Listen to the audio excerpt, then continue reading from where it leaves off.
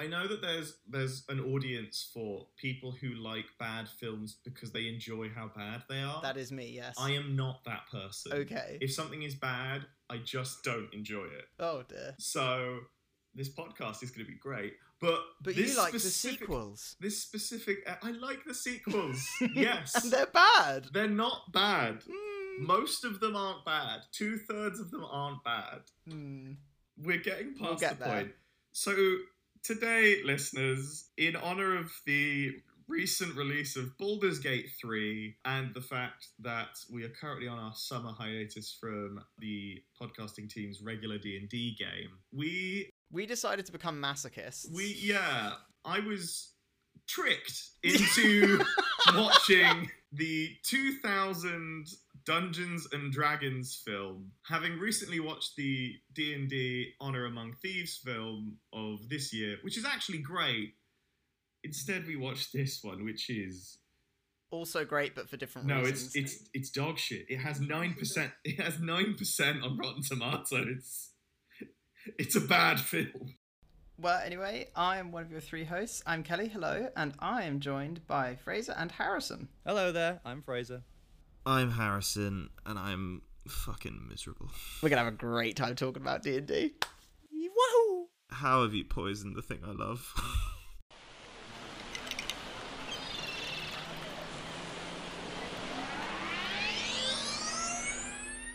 Commence primary ignition.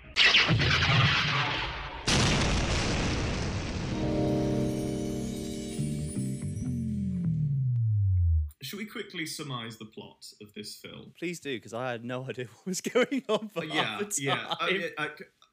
I think we should say the plot of this film is loose.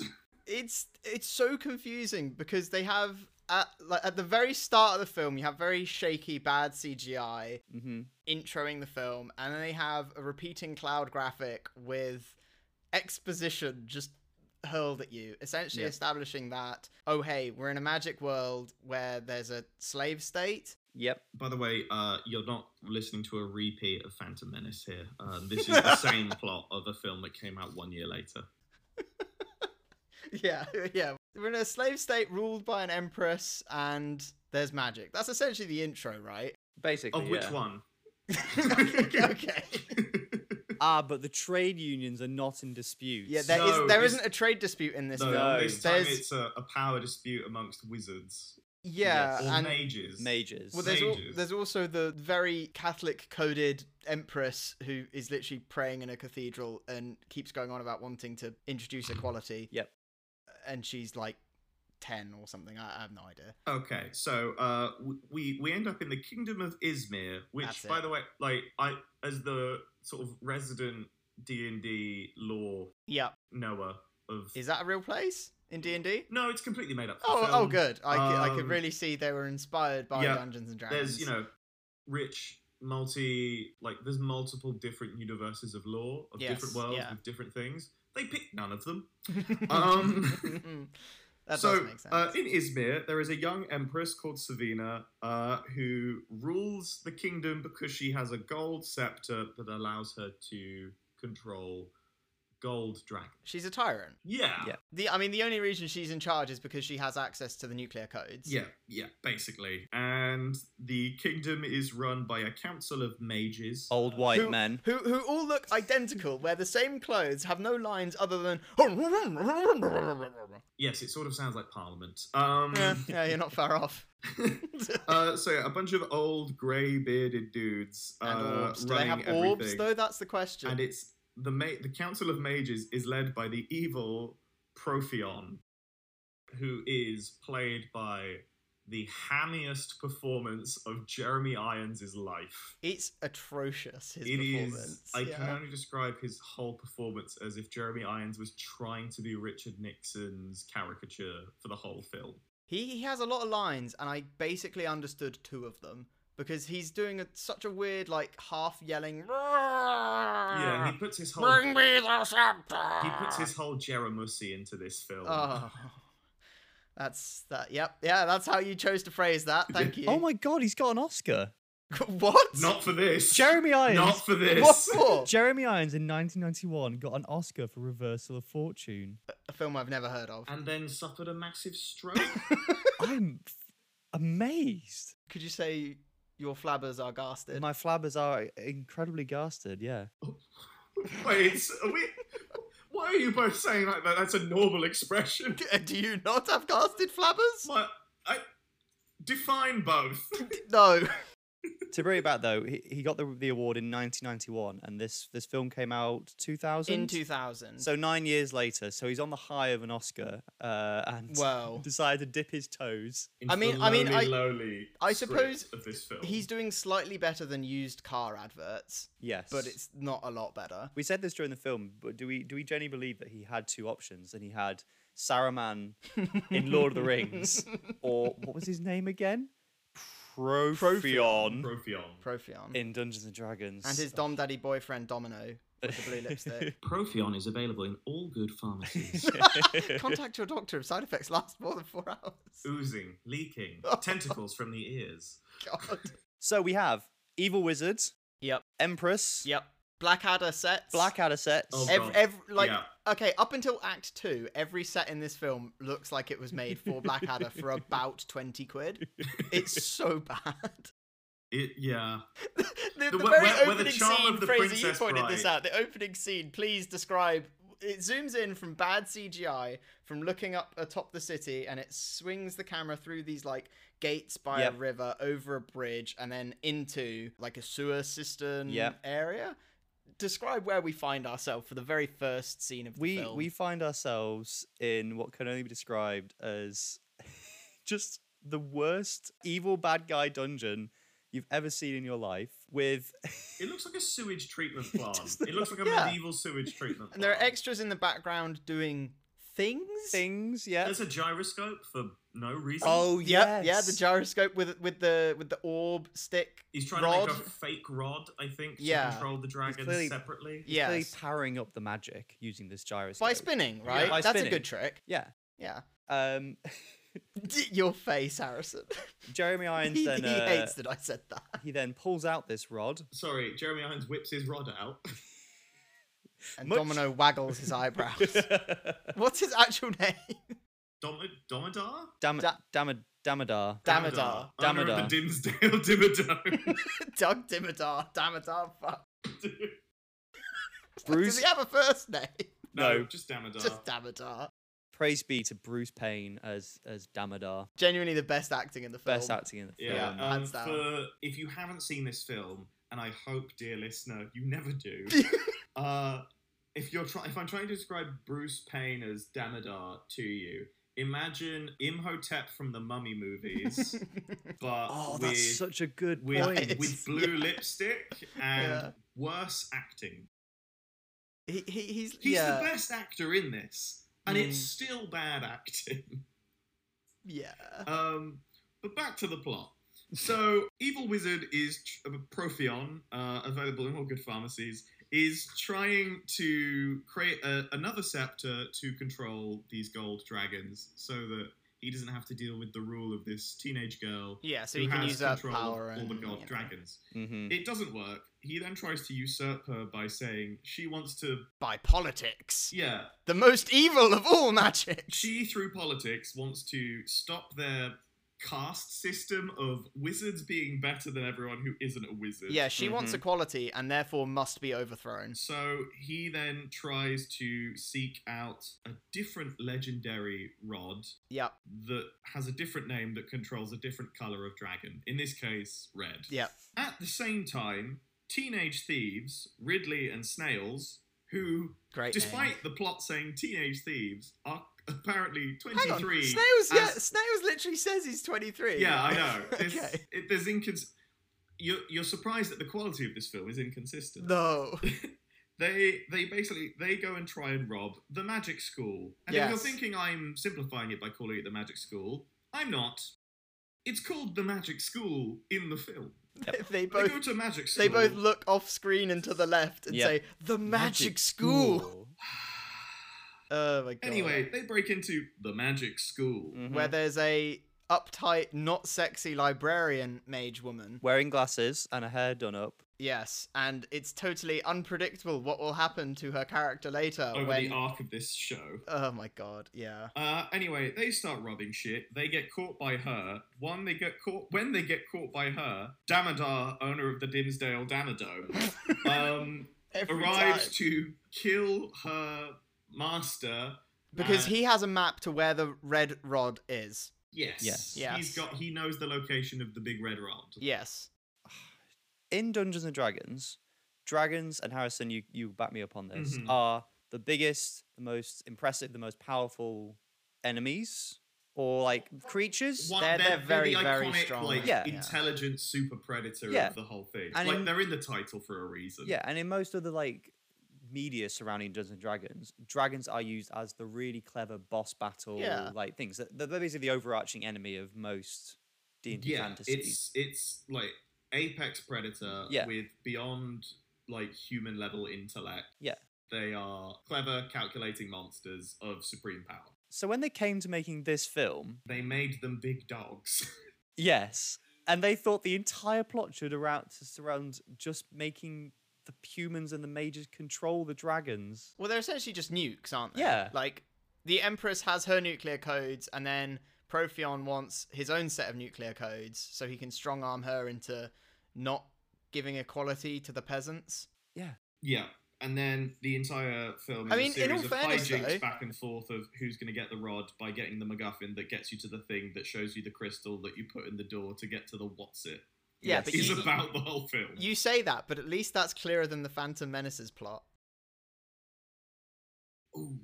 Because at every step of this film, we know why someone's doing a thing, even if the thing is dumb. We know why they're doing it. I love the idea that the Phantom Menace is the baseline that we're now measuring all other films on. That is absolutely fantastic. Just when you thought the bar couldn't go lower, you Yeah. made me watch this. Yes. Yeah. I'm going down. Okay, so we're in the library. Damodar rocks up. I just... Doug Dimmadome rocks up. Damodar, owner of the Dimsdale Danadome. He kills Old Man Beard, which seems to happen a lot. Old Man Beard does die quite a lot. Unsexy librarian catches the thieves and ties them up with bad CGI rope.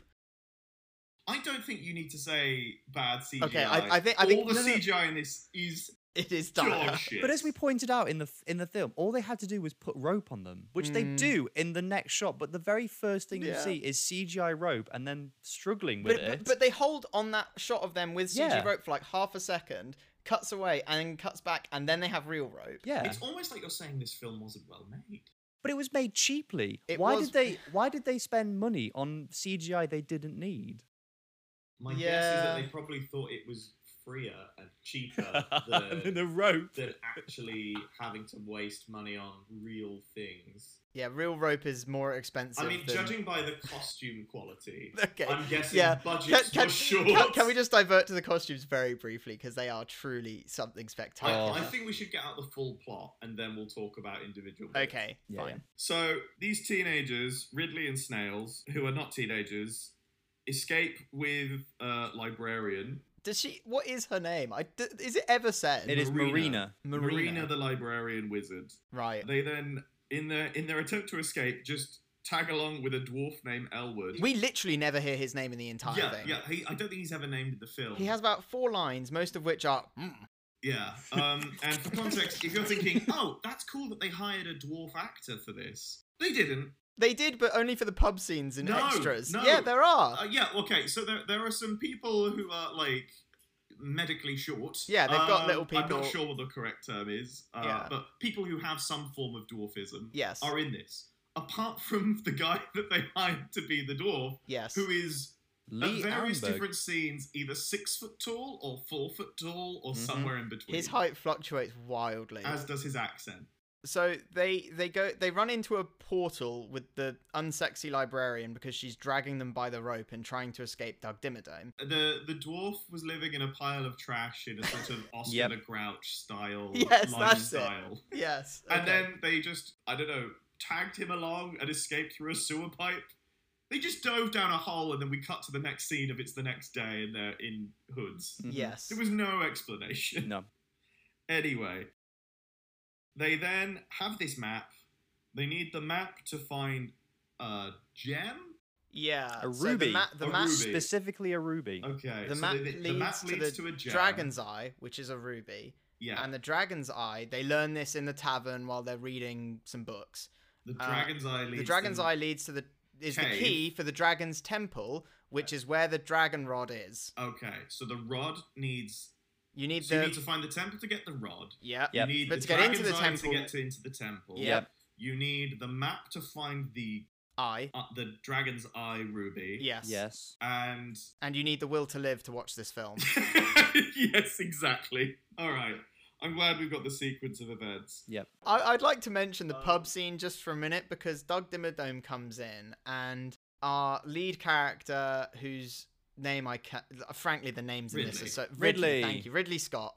So Ridley Scott starts a bar fight. Ridley looks like the most 90s character you can imagine in that he has curtains hair. He would look very in now. He reminds me of Jack from Titanic. It's that kind of same shithousery vibe. He looks like every boy who is in a film in the 90s. Yeah. And they do have like the college bros vibe, him and Snails. They They are, yeah. Absolutely. And as you pointed out in the film, his full name is Ridley Freeborn, which is in a slave state. Which What a is name. fantastic name for a slave it, right? state commoner. Yes. But he to distract Doug Dimmadome and so they can escape, he starts a bar fight by jumping over a table. It just sort of happens. I think he pushes a guy, and then just everyone. And then resorts to violence every immediately. extra in the background just sort of grabs someone and rocks back and forth.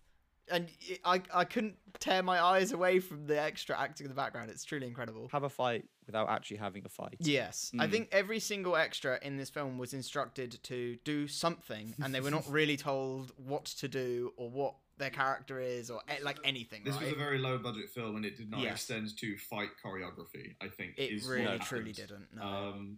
Okay, they find that the Eye of the Dragon is in a deadly maze Shock. in a thieves' guild in Antaeus Which is run by the world's gayest man, who's so deeply closeted. that he's molesting women just to prove he's not gay. It's so funny. And- Every scene where it's like just him and a couple other of his goons in the background. The goons in this film are incredible. Oh. Just from the get-go. Every goon cannot act and is put in the worst makeup you've ever Top seen. quality goonage in this film of just guys in the background like grimacing and looking like sure thing boss, And going in various bits of face paint to make them look fantasy-ish whilst not there's the clearly purple being man with anything. 3 eyes. Yeah, there is a purple man with a big like ridge on his head, and the big ridge on his head is to hide all of the mechanisms opening his third eye. In It his probably forehead. is, isn't it? Yeah, I didn't think Yeah, about at that. which point when he turns his head quite suddenly, wobbles. the whole top A of his lot. head wobbles. Imagine Ki-Adi Mundi, but with a third eye. Yeah.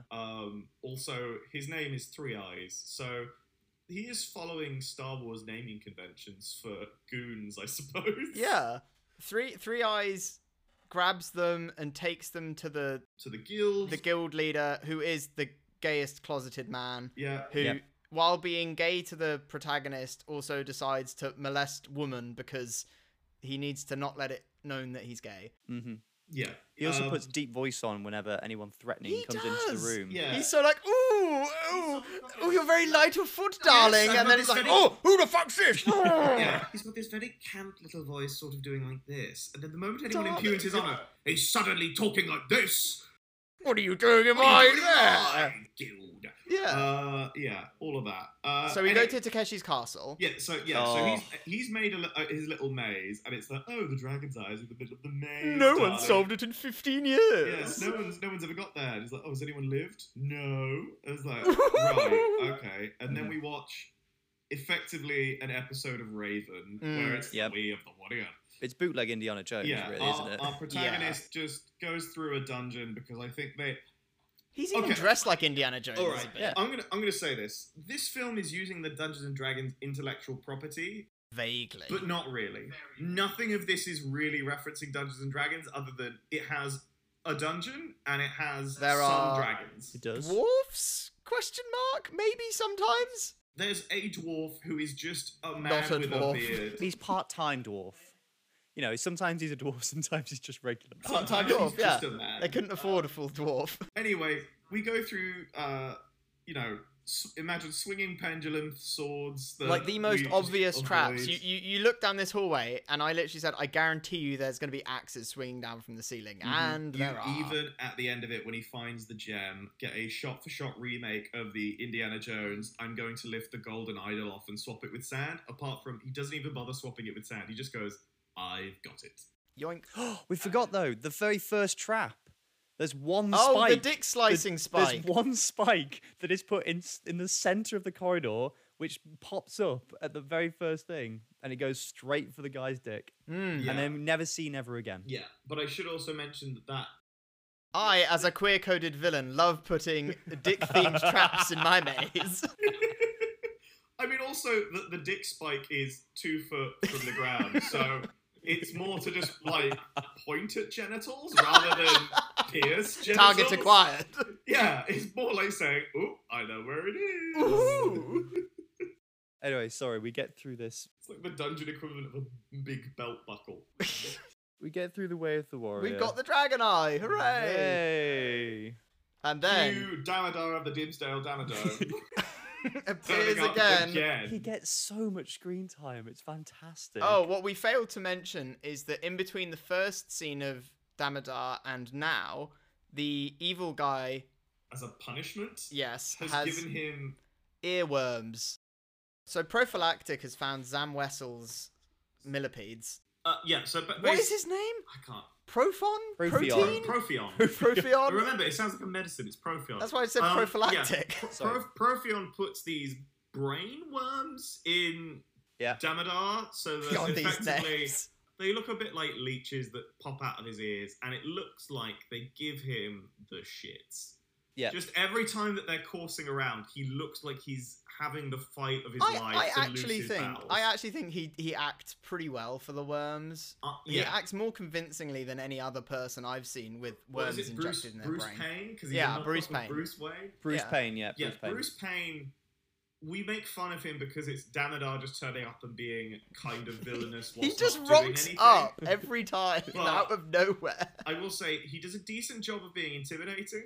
And he's the one that's the least hammy in his acting. Yeah. Like, he's got the most believable performance of anyone. He's giving as much gravitas as you can whilst you're in children's armour. He's clearly wearing plastic armour and has bright blue lipstick on. And after the earworms, his ears progressively get redder and redder as the film goes on. Yeah, it looks like someone's been talking about him behind his back. It's just, he's getting redder and redder ears as it goes on. It is hard. It is hard for me. How blue his lips look as the show goes on. It really makes the blue lipstick pop. So you know, but it is hard for me to overemphasize just how much plastic was used in this film. Like, almost every weapon is plastic. All the armor is plastic. It looks like they raided a Halloween store for this. Oh my god, the weapons and the armor in this film are cheap. Ridiculously cheap looking. Yeah. And unsexy librarian, she's a wizard that doesn't do magic. Yeah, but also she's just wearing jeans and a top. Oh yeah, so at a certain point she has a wardrobe change, so she's now just wearing a velvet top with some decorative buttons and leggings and boots. Yeah, just okay. She's doing the classic girly jeans and a nice top. Yeah. Before we get back into it, I'd like to point out something about our good friend Bruce Payne. I just looked up his filmography. The man has made 8 films this year. This year? This, in 2023. The year of our Lord 2023. He has appeared in 8 films so far. Bruce Payne, fan of the podcast, we welcome you to join. Do you mean the podcast is a fan of Bruce Payne? No, Bruce Payne is a fan of our podcast, and we'd love to have him on as a guest. To talk about Bruce Payne, please. Yeah, we'd love to talk to you about your film, and many films this year, none of which I don't know what any of them are. No. He was in such great classics as Never Say Never Mind, The Swedish Bikini Team. Wow. I'm not making that up. From 2001. Has his career gotten better or worse since this film? No, it's got so much worse. Oh, no. Yeah, there's some absolute shockers in this. But, okay, so they win the Dragon's Eye in the maze. Yes. The camp guildmaster says, "Oh, well done, but I'm not going to give it to you. Who's this man in my guild?" As Damodar trudges down the steps. A bit of a fight erupts, and Damodar captures Librarian and her map. Yes. Then Yes, they yes, escape. you are right. Everyone else apart from her escapes out of the guild. It is at this point that they are captured by the elf Norda, who, according to the plot summary on Wikipedia, is a paladin? What? No. No way! She's not a paladin. She's a ranger. She's hiding in trees with a bow. She's giving knives. she's giving the most elven ranger vibes apart from, and dear listener, I want you to know that there is no ogling in this moment, but she is wearing the breastiest breastplate that ever did breast. It's you know the sort of sculpted cuirass that you see on like Roman or Greek depictions where it's like all the abs muscular and rippling muscles. Yeah, you know the exact dimensions of this woman's nipples from this cuirass. Mm-hmm. It's also very plastic, sprayed with some silver can stuff. It's also the most sculpted navel I've ever seen on a piece of art. Yeah, very intense. Like incredible. if we hold up I forget which Batman film it is that has like the well-defined nipples. It's Batman and Robin. Yeah, the very nipple. Your Batman nip and knowledge Robin, is enviable. Nipples. This wins the navel award for most like I know. most pronounced body feature. I'd also like to point out, in sort of modern filmmaking, so this elf is clearly the best like fighter of all the cast that's in there. Like, she's the one skilled person. yeah, and in most like modern day films, that kind of character would have like a big sort of reveal scene where they take on loads of bad guys, they take them all down, and then there's like a hero shot of them, usually on a hill with a sunset behind them. But this doesn't happen with her. She's just in conversation, and then the camera just pans a bit wider, and then you're just shown this incredibly plastic armor, and you're sitting there watching, going, "Whoa!" Yeah. It just came out of nowhere. Yeah, you it's just a get close up and then it blindsided. pans out, and she just has chrome tits. Yeah, it's so out of the blue. Norda, the chrome-titted paladin. Norda Chrome Tits ambushes them and is like, "I'll fucking cut you up. Give us the map, mate." Mm-hmm. And We already lost the map. yeah, exactly. They're like, "Well, we don't have it. It's Damodar. He's trying to betray the Empress and all that." So Norda gets out her fucking communicator from Star Wars, Lord Sidious vibes. The magical communicator that is basically just FaceTime. Yeah, so she FaceTimes the Empress who's in a cathedral. Yep. For some reason. Who's just again not doing anything just this very, whole time. No, she's praying. It's so Christian coded. She's kneeling down in a cathedral with a bunch of pews in the background. Like, they haven't set designed this at all. They are just in a cathedral. From they filmed most of this in the Czech Republic, so I just assume it's a Czech. Maybe they got cathedral. really excited that they could get somewhere for free on their £20 million film. Yeah. And just went, "Oh, we'll just use this." And they CG or however they do it. They put Norda in a painting. So the Queen talks through this painting to Norda and says, "Get on with the job. Get us that map. Get us the ruby red thing, because I want the red scepter, because the council has demanded that I give them the golden scepter. I want to give them the golden scepter, but if I do, I won't have any power to be able to enforce equality. So I need more nukes. Find me more nukes." Yeah, I'll give them the gold scepter when I have the red scepter, so things are even anyway, and we end up in a cold war. So weird. Yeah, so at this point, you are right. Norda, Ridley, and Snails, played by, is it Marlon Wayans? Yeah, Marlon Wayans. Marlon Wayans, who, if you don't know, has served us with such gold as White Chicks and Yes. not much else No. of merit. He spends about 60% of his time in falsetto in this film. And there's there's a lot 40% screaming. It's a lot of screeching, a lot of very high pitched noises. Yeah. The same can't be said for our dwarf friend, who is about 40 minutes into the film at this point. All his lines have now ended. Yes, this man he does not says- speak at all for the rest of the film. He other doesn't than have any make other some lines. noises of ugh. Yeah, That's it. Conspicuous eating noises. So and at grunts. this point, they go to break into this fort or abandoned castle. Or Damodar's whatever. castle. It's a national heritage site. Yeah. It's a Well, national they heritage got all site. the weapons and armor from the gift shop on the way out. Yeah, and it certainly fucking looks like it. Anyway, they're gonna go and get Girly back And the map. And the map. At this point, there is an interrogation scene, which instead of using the Force, because this isn't a Star Wars thing, Damodar instead uses his brainworms to Suck the Suck data the- out of her ears. Yeah, his little earworms dock on her ears. There's a lot of screaming, and I will say, probably the only convincing acting from this woman in the whole thing. Yeah. She's convincingly in pain. Yes. Much like I was convincingly in pain for the rest of this film. But anyway, we get through that. He figures out what's going on by extracting information from her. Yep. And then we get to the heist. the rescue, I suppose. Yeah. Which is just Ridley and Snails doing it because Norda goes, no, we're not doing this. Yeah, Norda and the dwarf are outside, and the dwarf actually does have a line. He says, "Oh, why don't we go in and help?" Oh, he does. And Norda yes. says, "Well, this is a mission just for them." And it's like, why? Because We're not plot. meant to be in this place. Because she's a paladin. She's been told by her god that this is how it should be done. Yeah. My canon excuse for this, if this was actual D&D, is that paladins wear heavy armor and Disadvantage on sneak. yeah. Not that this thing had any bearing on any rules No. compared to actual D&D at all. It's then at this point that we get another bit of annoyance for me as a D&D, as a DM and someone who has to like learn the lore of this shit to make it all work. Beholders turn up in this, which, if you've never played D&D, Spooky eye monsters. Beholders are a D&D original where it's one kind of floating head with one big eye in the middle, and then 10 eye stalks coming out of it like tentacles that each have an eye on the end of them. And in D&D, they are a terrifying super intellect that can blast lasers out of every eye and are truly terrifying as like a big villain. And how are they translated into this film, Harrison? They're basically floating guard dogs who are distracted by... Oh yeah, also, they get distracted by throwing a rock over in a distance so they all go and investigate. For some And the reason, whole they, point- they turn the big eye and all their other eyes towards this The rock. whole point of a beholder is it can look in 10 different directions, and instead, all of its eyes look in the one direction, and it floats off to go have a You look have with 360 2 degree vision. I'm going to focus it all on a 2-degree cone. Yeah. So the guard's cone of vision has turned away, so now it's free for Ridley and Snails to sneak past. Yeah. And Ridley decides, I'm going to go get the girl, you go get the map. Let's split up and look for clues. They're not being sneaky though. That's the thing. They kind of potter around, but they just have conversations in the middle of corridors. Full volume as well. Full volume. Yeah.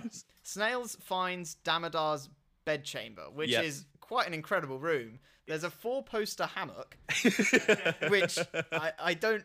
There's no other way of describing it, but try to imagine what that would be. It's truly bizarre. Yeah, you pretty much nailed it in the description. It's a very gaudy 4-poster hammock. It's glorious. He also has a second set of armor that Yep, is exactly just- the same as his current set of armor, but with a cape. Well, no, I feel like it tricks you because there's a set of armor, like, there in the room, and you're like, oh, okay, maybe Damodar's got his armor off. Now might be, you might have an upper hand in a fight. Because he's in the buff. So Snails sneaks around, giggles to himself a bit, and, makes assorted noises as he steals various things. Yeah. He then finds the map, is like, aha, this is perfect, and then walks into a rug made of porridge. Yeah. So I think it's meant to be a trap that is like he walks onto a rug and then it turns into quicksand. It's But it's quite a good visual effect. yeah, I would say for the budget, I was very impressed with it. Actually holds up. It But looks like functionally- fire extinguisher foam with paint on top. Yeah, it looks Yeah. like they painted a rug onto a pool of porridge and then he falls into it. But why has Damodar put this in the middle of the room? I mean, presumably it's he- fantasy traps. I assumed it's a trick rug. Yeah, but presumably then he has to walk around it every time, just He on just the off jumps chance. into his bed every day. So Damodar then rocks up in the door as Snails is like flailing around in the porridge. He's And also fully clothed He's in his fully armor. armored, and it's like, right, so you just have a second set of armor on display for reasons. Yeah, this dude is doing the classic villain thing of every one of my outfits is just a copy of the same outfit. Yeah. Yeah. But he has a different codpiece in this bit, which he didn't have before, which is something I noticed. He must have leveled up off screen. Exactly, yeah. So he leveled up and he's got a slightly better armor Or set. he dropped the cape equipment slot, so Yeah, he can doesn't his have a cape codpiece on anymore. equipment slot. He's had this big red cape on, and now He's he just like, doesn't have one. No, less cloak, more cock. Yeah, exactly. There are like 2 steps that lead down into his room, and instead of walking down them, he jumps. Yeah. Just He as a bonus he does action. full body jump to go down 2 steps. He's like a 6-year-old. But the upper part of his body is completely still. So it's literally like he bends at the knees, and that's it. Like this jump, it's so pointless. Anyway, he jumps in and he grabs Snails and he pulls him up, and Snails just makes the noise he makes while he's being pulled out of this sludge. Which It's we will just- now try and recreate for you. If anyone's using headphones, don't. So imagine you're being arrested. You're like pinned up against the back of a police car, having your handcuffs put on, and you just go. That's what's happening. Functionally, yes. Yeah. During this time, Yes. Ridley finds Marina? Yep, Marina. Librarian. The librarian. Marina the librarian. Who now has a dirty face. Yes, yeah. Oh, yeah, We've which- seen plot development because she is slightly grubbier. Yes. After she's made various comments earlier in the film about commoners are common, and Yeah, she she- is not common. She's a real classist bitch Yeah. when it comes to her politics. Yeah, she's like, you don't have magic. You're basically scum. Yeah. But she'll learn, maybe. But also, she does have magic, but hardly does any magic in this film. Yeah, for someone Yes. who's magically trained and is ostensibly believe- a mage, her abilities are basically throwing rocks at people and bonking people with sticks. Yeah. That's all she She does. knows 2 spells: Lightning Bolt and Dimension Door. That's it. And the 2 ropes. and ropes. Yeah, She only uses once. 3 very good spells. But that's it. She has That's a the limited number of height. spell slots. She just doesn't have many spell She needs slots. to level up. Yeah, exactly. They're all like level 2. It takes so much mental rationalizing to have this film make any sense. Damodome takes... Do you mean Damodome, owner of the Disney Damodome? Yes, I do. Doug Dimesmadome takes Snails up to the roof of this castle and like waggles the map in front of him for a bit to toy with him. Yep. And Snails is like, okay, I'm going sicko mode now. I'm going to take you on, bitch.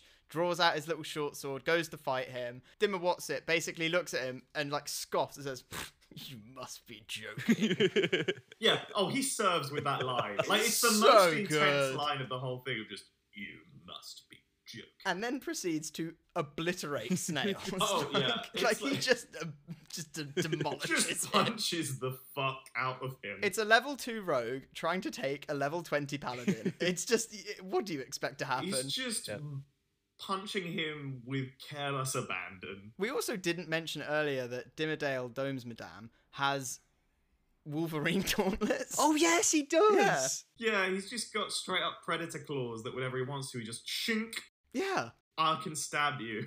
which is pretty cool, but And also the Catwoman claws on his gloves. he of course. does. That's He, true. he has like nails on his gloves so he can go rawr.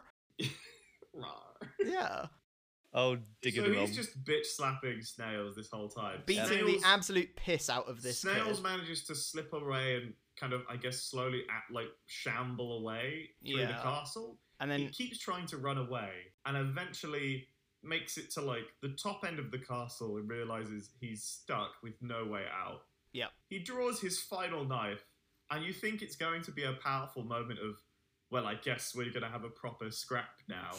And instead, once again, hey, do you want to see a kid Dungeon get fucking Dimmadar, owner murdered? of the Dragonsdale Damodome, just breaks his arm multiple times, Yeah, knocks him to his knees, only to have... not even breaking a sweat either.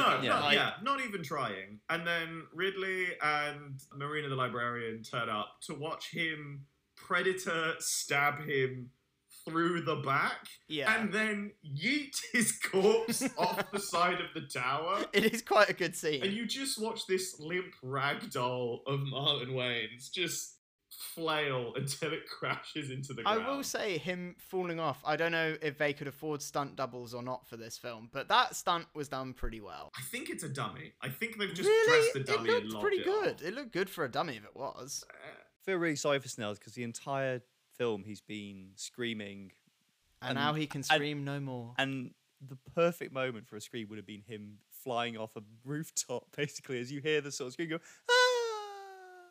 But he's already But he's dead, already been killed. which I quite like. Wasted Subverts your opportunity. expectations. Yeah, I will say it's a subversion, but it also does cash in on the stereotype of the black guy dies first. Oh. he Oh, did, you're didn't right. he? Damn. Yeah. Yeah. So, stereotype of the black guy dies first. Yep. And is also the only consistent death in this, I think. Mayrina the Apart from the bad Librarian guys. has found some crack and can now cast Oh, Dimension she Door. has, yes. Yeah. Yeah, And so get she them out of finds, there. she finds a magic pouch that... Which is just he- on the floor. Well, I think Where did it's you get that? It's Snails stole it and then dropped it conveniently during the Oh, scuffle. that was it. Okay. And then she picks it up to throw it along. They grab the map because Reasons? why? No, not why, Dimmadome but is how? not fast enough. Yeah, because Dimmerdam is watching Snails flail to his death, and I Yeah. guess during that. Oh no, hang on. Oh yeah, He really tries to gets fight stabbed him. through the chest. Yeah, they have a bit of a sword fight. And then he gets like stabbed through the collarbone down, and Yep. whilst he's monologuing about how he's going to Ridley kill him, gets stabbed, whilst not Ridley gets stabbed, Dimmerdamsdale Dimerdome. yeah, Okay. whilst Doug leader of the Shatterdome, is monologuing and stabs him through the collarbone, and he, like, probably would have pierced him through the heart if he'd put in a little more effort. They basically have a "do it" moment. Of, Yeah, like, fucking, he has a little bit of fucking kill me, monologue do it. for Marina to tase him across Yes. the room. He does get tased. And then she picks up a bleeding Ridley and hops through another portal to just get to an elven woodland, I suppose. It looks really bad. Yeah, it looks like a shitty version of the woodland village from episode 6. It just looks like a 240p. It does. It's Endor, isn't it? Yeah, it looks like a shitty version of Endor. Yeah. It looks like a 240p painting that they've stretched over too big of a screen. Yeah, it does actually. That is exactly what they it looks have like. done. Yeah, because you can make great backdrops with paintings, and Star Wars is evidence of They that. then get an old man who is apparently an elf to just heal this mortal wound through the his only chest. white elf in the film. That is a good point, actually. Yeah. There's a Do point. you know what? I've been very critical of this film, but props for having elves of colour. Yeah, exactly. 'Cause And that not is- making a big deal out of it. Yeah, because that is often Recently. the trope of elves only ever being depicted as like white, and a lot of people having issue with elves being any other race. Yeah. Or I should say probably any other ethnicity, as they are the race of elves. Yeah. But Or just that's skin been color, a whatever. controversial topic with Rings of Power and whatnot. But Just these guys in- did just it in in- 2000. Just so internet losers Just are gonna lose on the internet. It just happens. it's Or, a shame the rest of the film is so bad. For balance, yes, let's say that the dwarf is still a drunk Scotsman with a big he doesn't beard. do a who- Scottish accent though. I think he's trying to. It's just not good. I think he's attempting a Scottish accent. What's the actor's name? It's Lee Arenberg, who plays Hello, puppet. yes, Yes. that man I'm in telling the story. he's tell. so much better in that. When was Pirates of the Caribbean made? 2002. 2003. What a leap in his Sorry. career. A mere 3 years before that amazing film. Do you reckon it got him the gig? I really hope it didn't. I hope he did something else in the meantime. I hope no one saw that before he got cast. I truly believe no one did. He Based did, on the box office results, no one saw this film. Yeah. he did Dungeons and Dragons in 2000, and then the next film is The Curse of the Black Pearl. Oh, wow. What a step 3 years up. later. What a step up. God. Props, my king. What a guy. Props. We love him. Yep. Also, welcome to come on the show. Oh, we'll have you, mate. Yeah.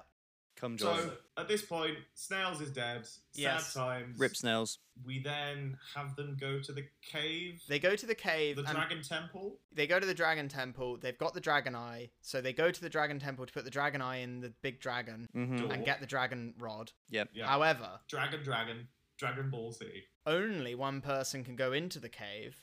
Because But plot. before he's allowed in the cave, Marina's changed outfits again She and has. gotten hotter. Yes. And how And has she she's gotten cleaned hotter? her face. She's had a wash. Yep. She's had a wardrobe change into something less velvet Yep. and more Wearing a woodsy. vest and a skirt.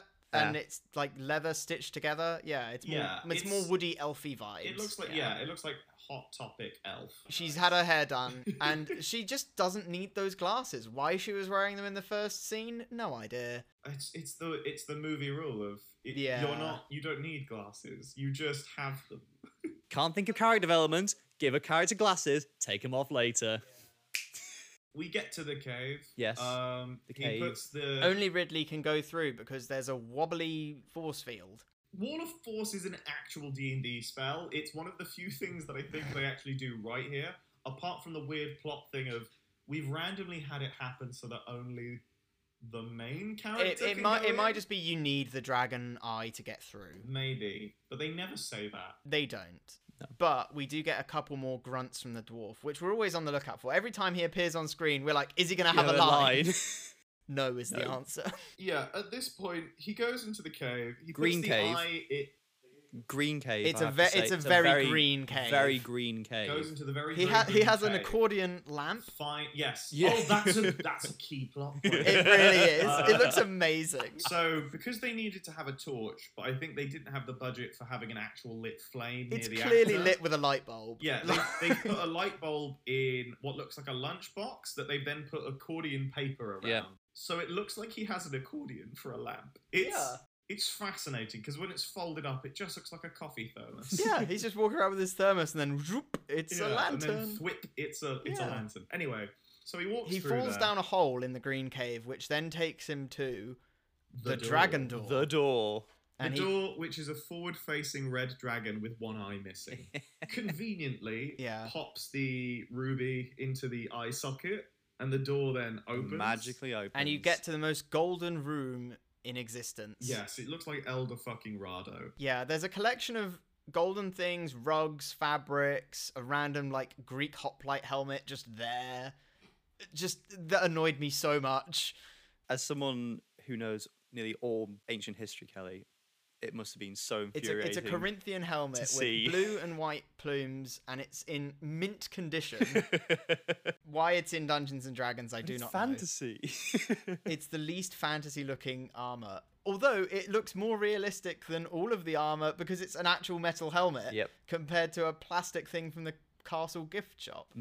Yeah, it looks more real than 90% of this film. Yeah. I'm including the acting. I'm quite disappointed they didn't just fill it with other ancient world heirlooms. Or you just get an Egyptian tomb. Yeah, just have a mummy in there. Bit of samurai armor or something. Oh, yeah, why not? And then we see the red rod of red dragon controlling, and it is the most Power Rangers plastic red. We've talked a lot about how plastic everything is in this film. This is the most plastic. You can fully see the seam down the edge where the two plastic bits join together. It's helped in this scene because it's slightly dark. Yes. So it doesn't look dusty. And dusty. So it doesn't look as bad if you do end up watching this film when it goes in the full light. Oh my god. It's something.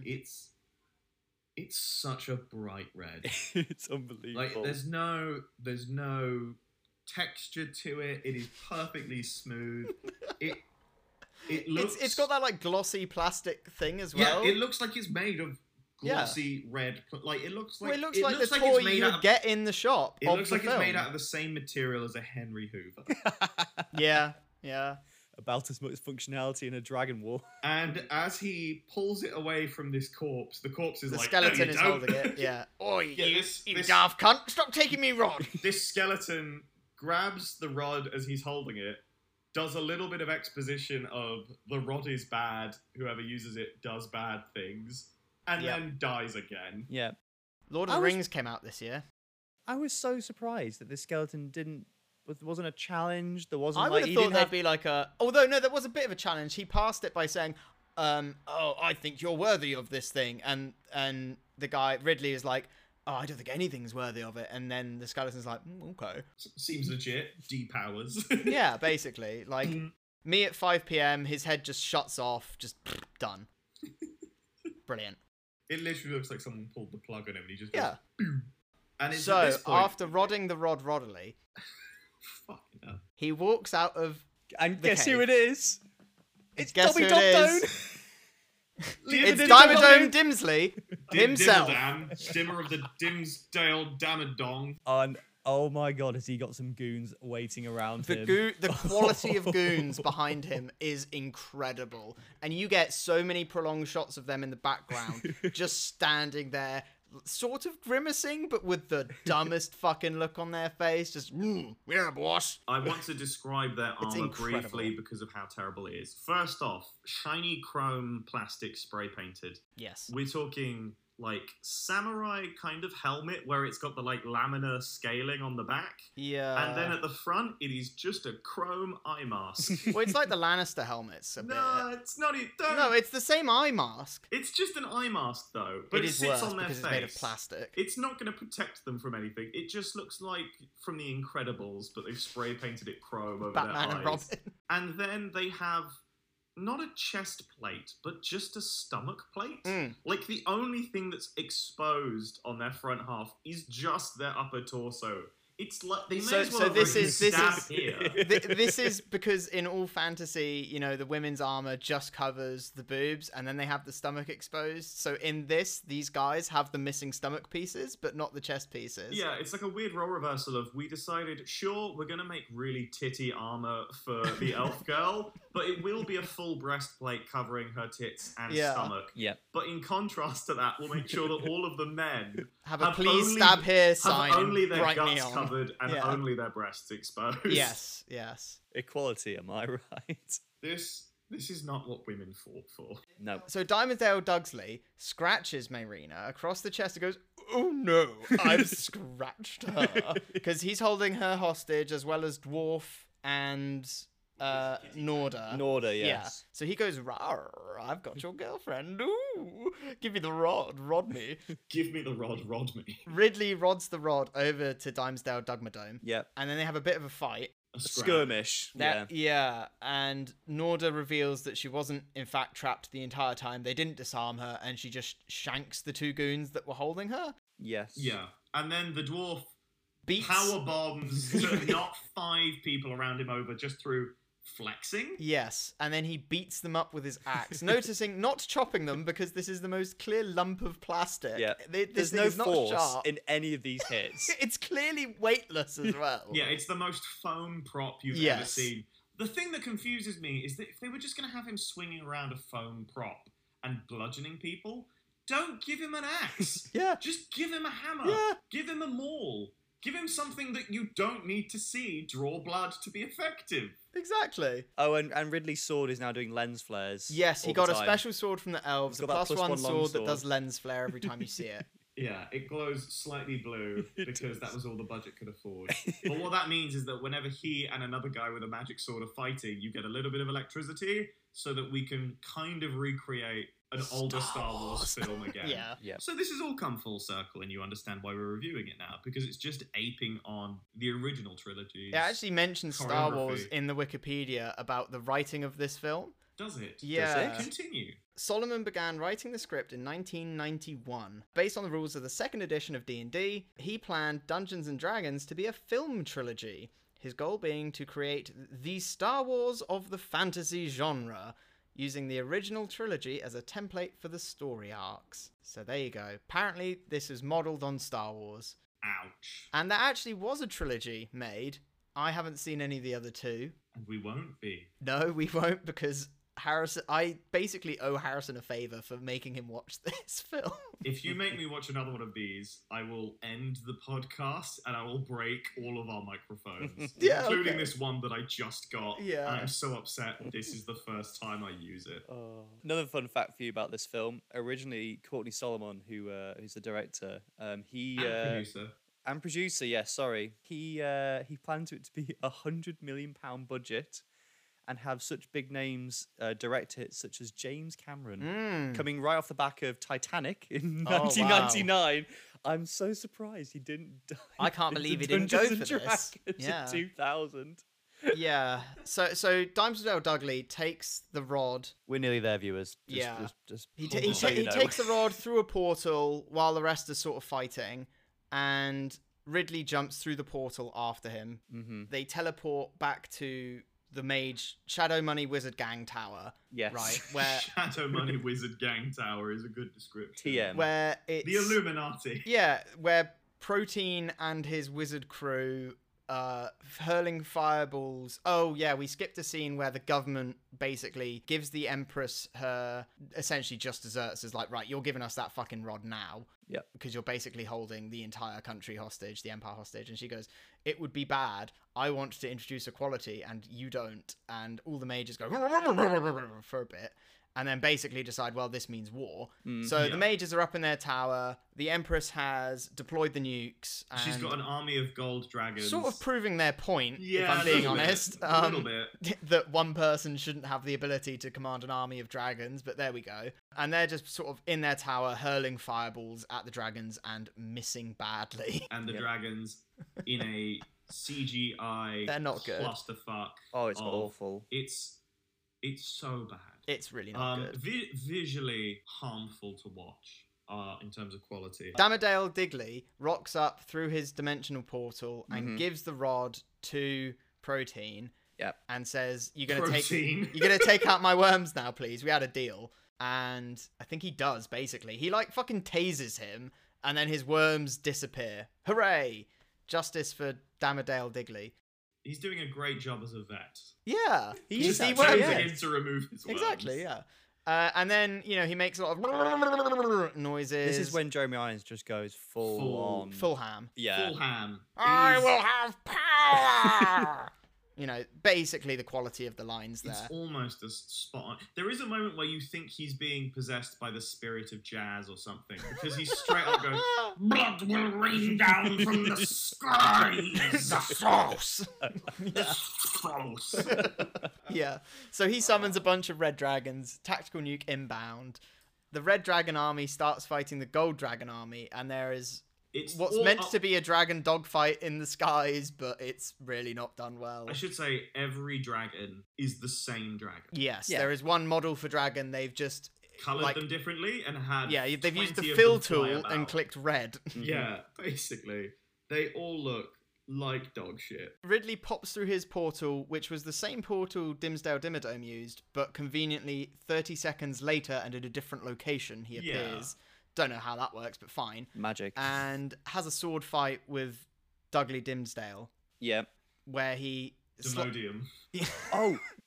Dobby Dimmadome is now he has red flares on his sword. Yes. You notice, and lightning. There's a bit of like lightning Yeah, flare as well. So we have villainous guy in black armor with red sword. Yep. Fighting, Where's this going? Fighting No. guy in brown and cream with blue sword. See if you can draw any comparisons to anything this podcast could be based on.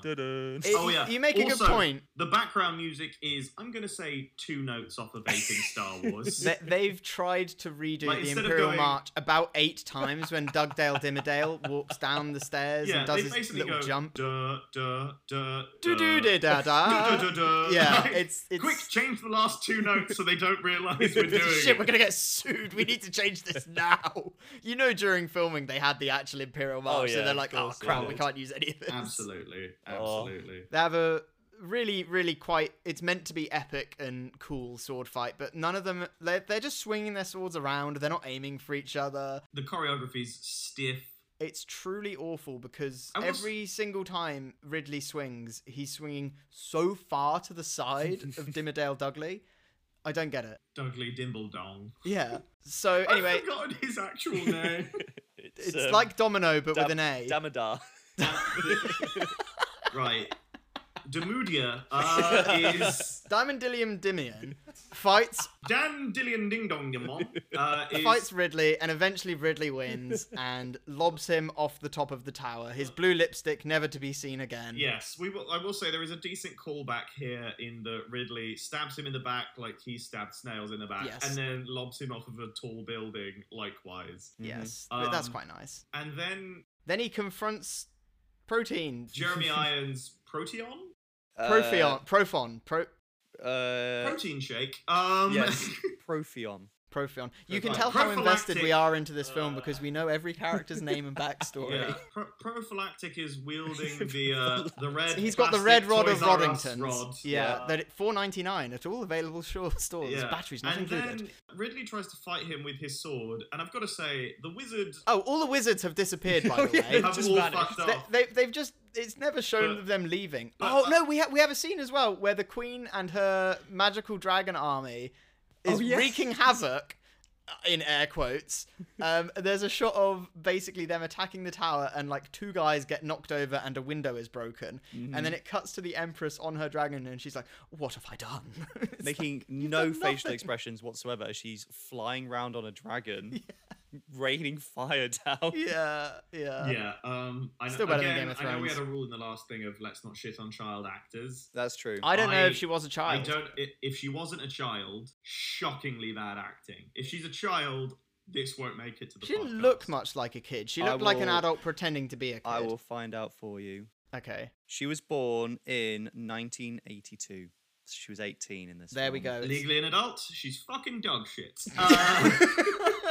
We got It's the green light terrible to acting. shit all over. The green light for me to say, you suck at acting. I'm very sorry for you to finally hear this for the first time. 23 years later, you were not good in that film. I'm sorry. Yeah, the age of 41, I hope you feel bad. Anyway, we get back to the main plot. So it's right towards the end. We've just had, big evil sword guy defeated by Ridley, and now it's time for Ridley to confront the evil wizard proletariat. Yes, the proletariat must be destroyed. Yeah, the proletariat must be destroyed. So proletariat sees him, summons his own big wizard I staff literally need to in look up one his hand, name. rod in the other, and then What? bodies him. He just blocks. He auto blocks every attack that he's made. Yeah, he's better in the sword fight than the sword guy, and just punches him across the face, and then just tosses his staff away. He's like, "Well, I don't need that anymore. Yeah, done here." Just like tosses it to the side. Just yeets it down the long staircase in that tower. That thing's falling down those stairs, clanging away. Does a little monologue.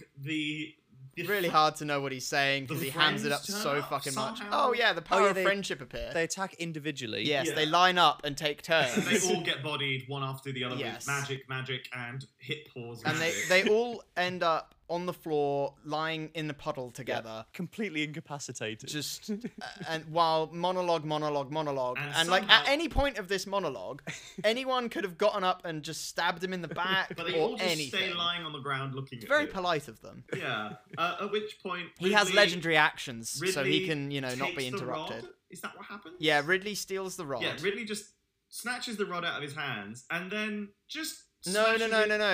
He gets like blasted by one of the friends and drops it or something before he finishes killing them. All right, so we managed to get. Right? We managed to get. You did something. Woo!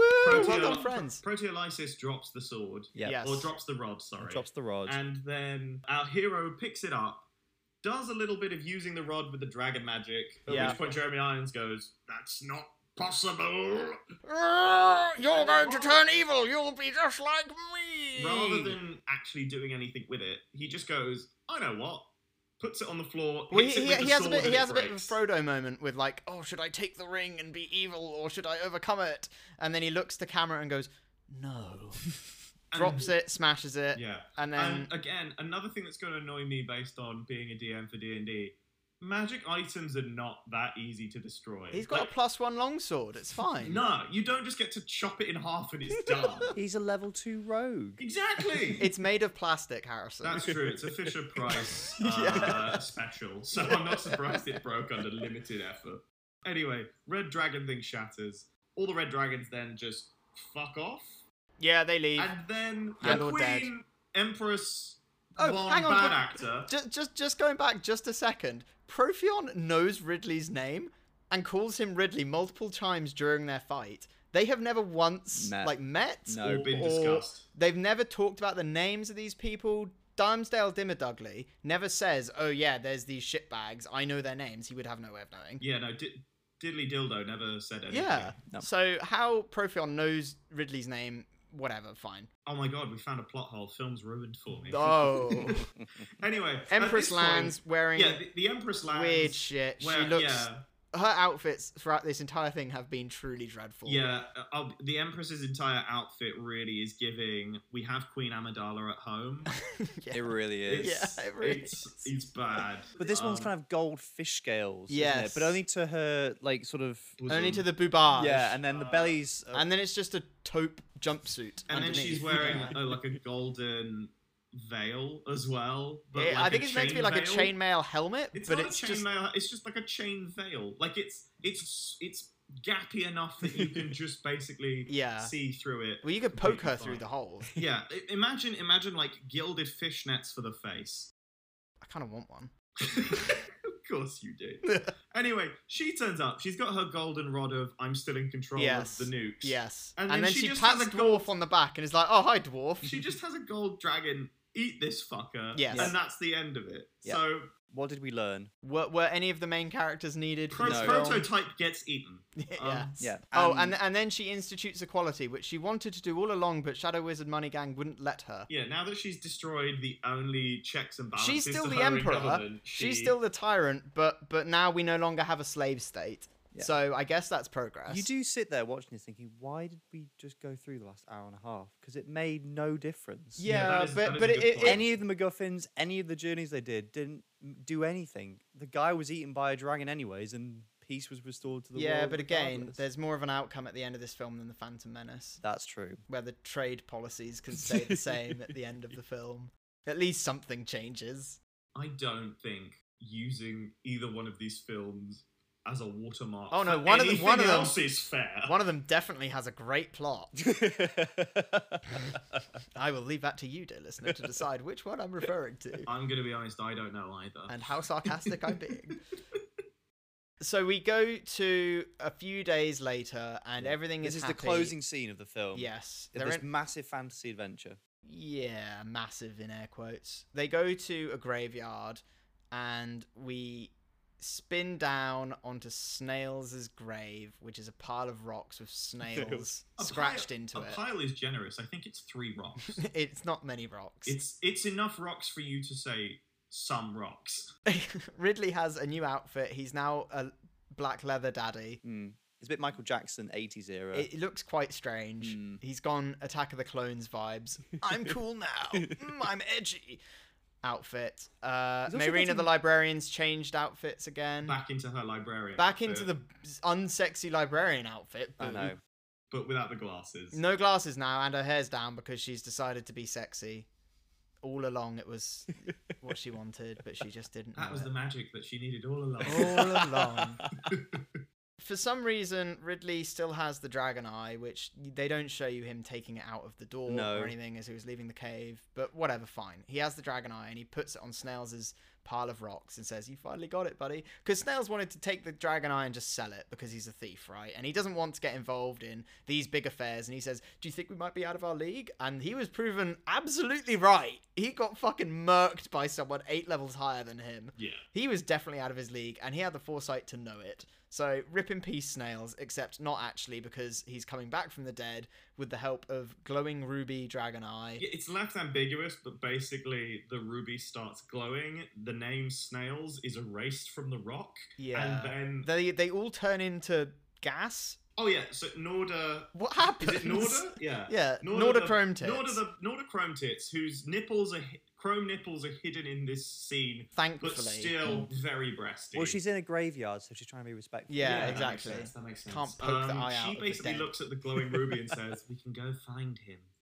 And then they all turn into red mist and just float off screen. Ridley's being knighted, by the way, Sir Ridley the Saviour. Yeah, but I don't know. They go away before he gets knighted, so I don't think he gets knighted. I don't know where they go. Do they go to the ceremony? Are they teleporting? They just turned into a red or mist have they all decided at the end of the film? Roll. Have they all decided at the end of the film? Right, we're done. Let's all just spontaneously combust and die. Done. I hope so. I can't get over how now you don't terrible watch the this filmmaking process was. They had no idea of Imagine how to ending end the film. Right. You've been writing this film for 9 years. How do we end it? What if they just turn into a red mist? We just roll credits. What payoff is there in that? Do you know, every time I write something, I'm quite critical of my own writing. I don't think I need to be. if you can make this into a film and then they all turned into mist at the end, what the fuck is that? I don't know. Incredible. What a film. It left us all with our minds blown. So maybe that was the idea. I will say though, if they were selling any of that armor or weapons post production, I would have loved to have bought that at the Fisher Price sale. It would have been so good. They definitely kept the receipts. Yeah. They just took them back to Mother yeah. Care. Yeah. To just refund back. Top quality goonage, top quality extras. Yep.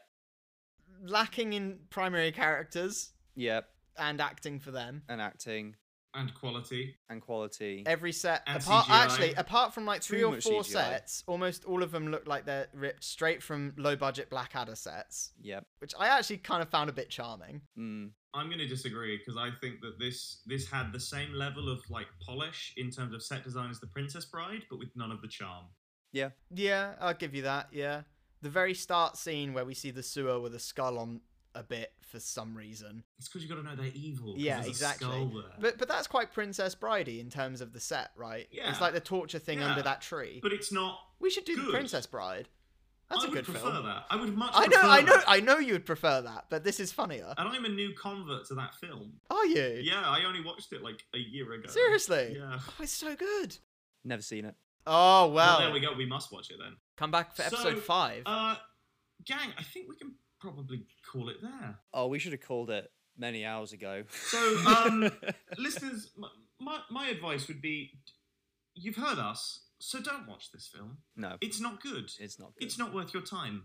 My advice, if you want to learn about D&D, is do not watch this. Play Baldur's Gate 3. Play Baldur's Gate 3. Larian Studios, please sponsor me. Play an actual game of D&D. If you find anyone that actually wants to play it, they'll be very excited to teach you. Or go and watch the Dungeons and Dragons Among Thieves. Among Us. No. No, Honor Among Thieves. Honor Among Thieves. Honor Among Thieves, which has, I think, just come out on streaming. Yes, I think it has. So you can go and watch that and get an actual idea of what D&D actually feels like, because that film is good, and also... It's an accurate portrayal of what a D&D game is. Yes, it's even set in the same, like, general story as, like, the main setting of the books. Yeah. Like, it's good. There this is not, but that one is good. There is a severe lack of Dabble Double Dome in this. That is in that true. film. So I just be feel warned, like he's not Dimsdale going to appear. Dimsmadome could be in more films. He should be in more This films. film has almost no basis in actual D&D. You've said that like 8 times. They don't, yeah, but even on the like, oh, everything's multi-racial in terms of there's loads of different species walking around.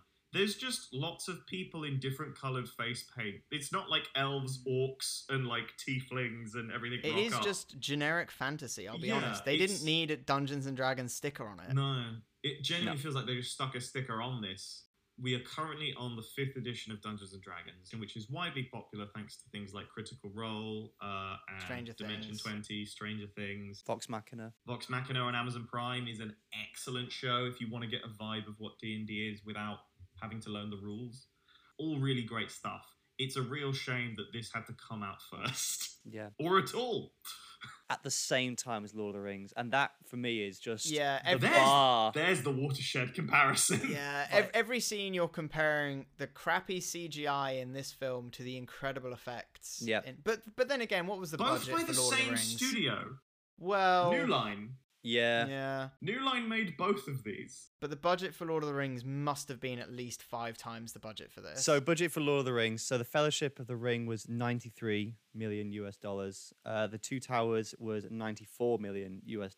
Yeah. And the Return of the King was $94 million. Okay, so like 3 to 4 times the budget of this film. Yes, each. And it does show. How much And more it money really did it does show. make? Lord of the Rings Fellowship, so the film that came out At in the same time. At the same time, it grossed $897 million And worldwide. this movie made What did we say earlier? It was 15 15. million? It lost money. No. So for 3 times the budget, you make back.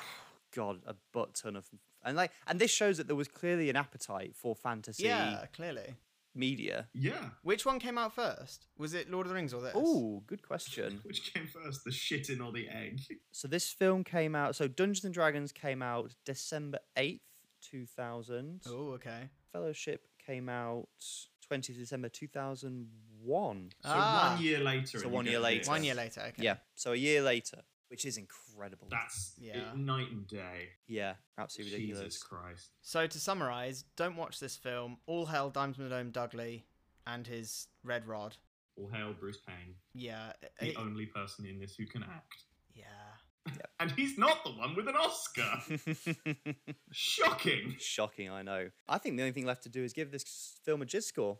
So the Jizz score is broken down like this. We did create this with Star Wars in mind, but we can adapt this for fantasy. It's not a problem. So for J, Jedi bullshit, we're just going to go for bullshit shenanigans that just happen in this film. The I was... Intergalactic politics. Intergalactic politics. So we say intermagical politics. Intermagical Interdimensional politics. politics. There you Interdimensional go. politics. One of the Zs was the snore factor. Yeah. So how much did we find this film boring? And the other Z was the zoom, zoom. So the actual action sequences. The fighting, that and we it's came not in. good on about all of them. So, shall we start off with the bullshit in this film? I don't think it's that bad for bullshit. I don't think they cheese too much. No, because there's... I think it's quite high.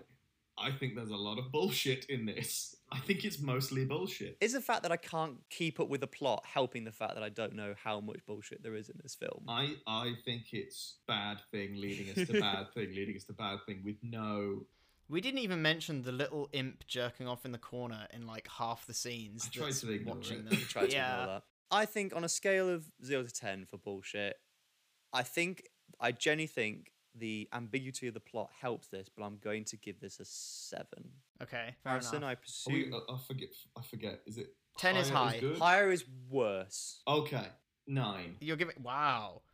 I'm going to go with a 5, I think. Yeah. I don't think it's outrageously bullshit. I think they make a fair bit of effort to explain what's going on, including 20 seconds of pure exposition in a swirling cloud at the start of the film. which isn't good, but which isn't And good. also kind of riffing on, well, we can't just put sliding text at the front, so I guess we'll have someone talk oh, over is it. that why they did that? Oh, it might be. It might be, actually. Oh no, I didn't even think of that. The Interdimensional politics. Interdimensional politics. I mean, There's a bit of politics, but honestly, it's quite lightweight and quite easy to get through. It's 100 times better than the intergalactic politics nightmare of the Phantom I'm Menace. gonna give it a 4. Yeah, Therefore, I can be convinced for lower. I think this entire film is based on the fact that one empress wants Yep. to give power back to the To the people, but not people. give power to the people. Just stop discriminating against Muggles. Yeah. right. Yeah, but the plot is about giving a nuclear arm codes Yeah. to the other. It is a bit politicsy. There's a bit of politics. I'll go for a 5.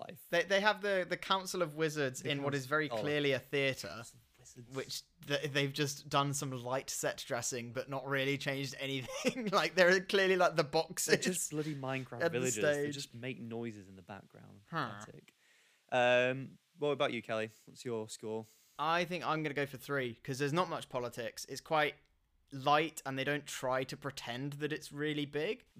3 is just because, yeah, the plot is kind of weird with the whole, well, I want the nukes. No, I want the nukes. Oh, well, if I have to give you the nukes, I need to find my own source of nukes. Alright, the snore factor. Snore factor.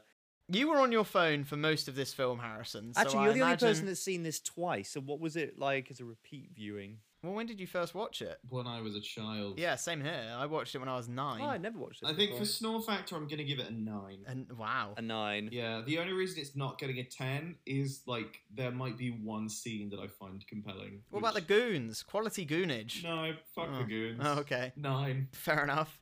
I think on a first watching, there's a lot of things you can make fun of, Yep. which will keep you going. I fear that if you kept watching this film, it would fall off a cliff. So a lot of films are good to rewatch multiple times because you spot things you didn't see the first Yeah. time. That's not this film. It's not this film. Not no. this film. I'm going to go for an 8, personally. I think I would agree as Respectable. well. I'd go for an 8 because it is, for as bad as it is, it's not boring. It's entertaining because it's just so funny. Yeah. And there are some bad films that you can watch. Actually, no, over and I'm going to over go again. low. I'm going to go 7 because go I for wasn't 7? bored. You weren't bored. Fair enough. But it is bad. Okay, and then finally, it's the zoom. So in this category, it's high scores again is the best, but we're going to take that off the final score. So for the combat, So 10 would be the combat's incredible. 10 is the combat is incredible. 0 is it's Yeah, so I'm going 1. there's just no combat. Every fight scene is I'm waving my sword around vaguely nearby you. It's like when you're playing with sticks as a kid, right? And you're just waving them around and you Yep. clack them against each other. That's it. You're not actually trying to hit the other person. I know, and I'd give it points if like the magic users were doing something cool with the magic. But they ran out of the again. VFX budget, so they can't. Yeah. It's a 1. It is yeah, a 1. It's a 1 for it both is a of 1. us. Yeah. Harrison, what's your... 2. It's a 2. The reason I don't give it a 1 is because there are fight scenes in it. They're just not good. Like, if there were none, I'd give it a 1. Been better. But there are some. They're just not good. So No. 2.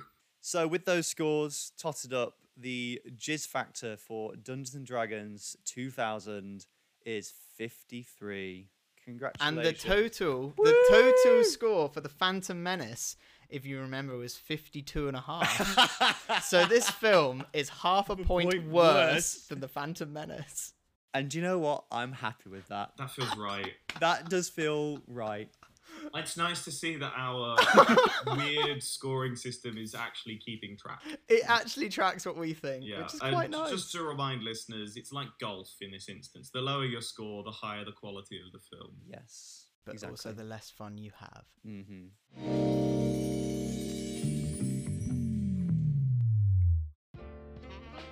Oh, what a film that was. Dungeons and Dragons, truly incredible. But if you are a big Star Wars fan, which I hope you are, and you're keen for us to get back into Star Wars, don't worry. Next episode, we're going to be covering a recently released Star Wars series that's had a lot of hype into its build-up, and it's very, very popular. And it's a series that's a spin-off from an original animated show that came out a couple years ago. So see if you can guess what we're going to be covering next time. I'd be remiss if I didn't mention the socials. So Harrison actually runs our Twitter account at Scariff Resort, so go bully him there, that'll be a fun time. And we're available wherever you get your podcasts from, so please drop us a follow, and I will see you next time.